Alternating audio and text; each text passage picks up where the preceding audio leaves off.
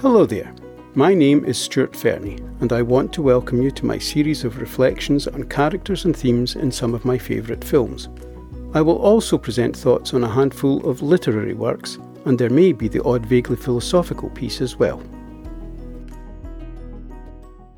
On this occasion, I will be discussing the potential consequences on audiences of modern-day multimedia. The internet and modern multimedia offer the gift of global communication and the capacity to share information, knowledge and opinion with virtually everyone on the planet. These are the most powerful tools for the development and spread of education, culture and thought the world has known. Yet in many nations, general standards of education are slipping, general knowledge is on the wane, and social skills are in decline. How can it be that these stupendous technological aids have produced seemingly negative effects, along with a plethora of positive aspects of their implementation? I think the answer is choice. The pre-internet and multimedia generations had few TV channels and experienced relatively rigid programming and timing. Children's programs were restricted to certain times and days, as were news, current affairs, light entertainment and religious programs. This meant that as a young man, I was forced to watch programs that did not necessarily appeal to me, but which, in retrospect, I realised contributed to my general knowledge, personal development and understanding of people, the world and its values. I watched serious current affairs programs such as World in Action or Panorama, focusing on political, legal and social issues. Light documentary shows such as Whicker's World, investigating many aspects of modern life across the world, and social dramas such as Sam, A Family at War and When the Boat Comes In, all dealing with the fabric of society. I would never have opted to look at such programmes, but there were few alternatives and the thought of turning off the television never entered my head. A further result of the lack of choice was that watching these programmes became a shared and social experience. Friends, family and colleagues were in the same position, and this led to discussion and the sharing of opinion the following day, compounding whatever informative, educational or thought-provoking effect the programme itself might have had. Compare this to the situation today, where viewers have the choice of a multitude of TV channels, internet sites, YouTube and online gaming.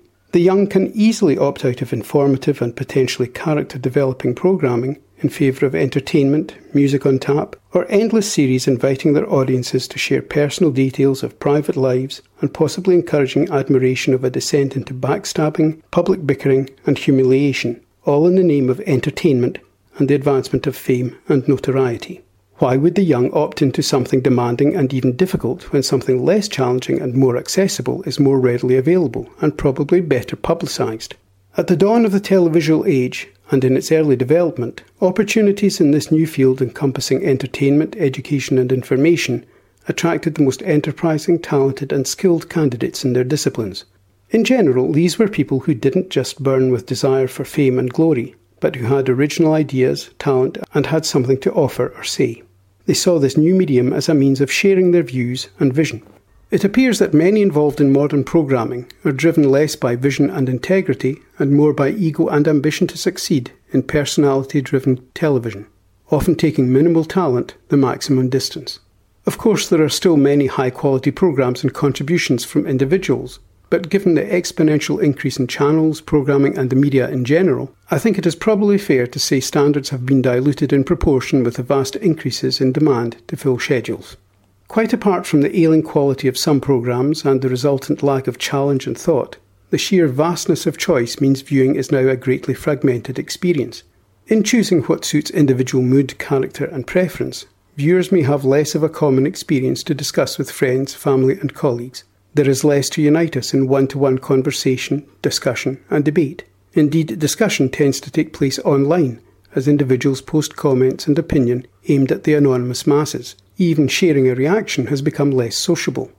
In terms of communication and research, where possibilities are virtually endless, there is a tendency to restrict oneself to a group of like-minded friends or individuals, potentially bolstering and entrenching belief systems and avoiding challenge and debate. It has become easy to opt out of or avoid topics and ideas that don't appeal, and this attitude seems to extend even to education, where students may be tempted to drop a subject if they encounter a level of difficulty they find uncomfortable. Stamina and determination are to be encouraged. but they are ill-served by the expectation that quick and easily accessible solutions should be available on the internet, and if they aren't available, it's easier to give up than to work out your own solution. Increased consultation of the internet seems to have brought about a certain lack of respect for knowledge, both on the part of students and some educators, as it is felt that information can be accessed on the internet, used for a short time and then jettisoned, and sought again if required later on. This seems to be a rather short-sighted approach, however, for if knowledge is limited or not retained, students will fail to make connections with other facts or information, a process which is the basis of intelligence, and this will reduce both understanding and the capacity to understand, and will thus limit the ability to develop and grow.